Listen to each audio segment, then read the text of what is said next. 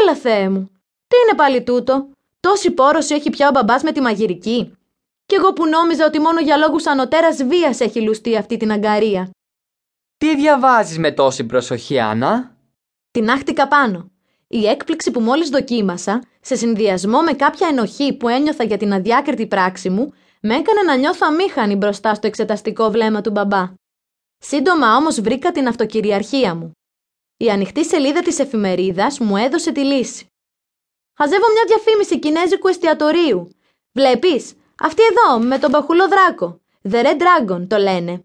Παράξενο όνομα για εστιατόριο, Καθόλου παράξενο αν το εστιατόριο είναι κινέζικο.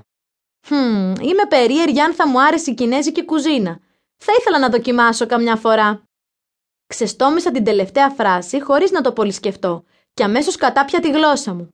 Είναι τώρα εποχές να ζητάω από τον μπαμπά τέτοιες πολυτέλειες? Ποπό γκάφα, πόσο θα τον στενοχώρησα.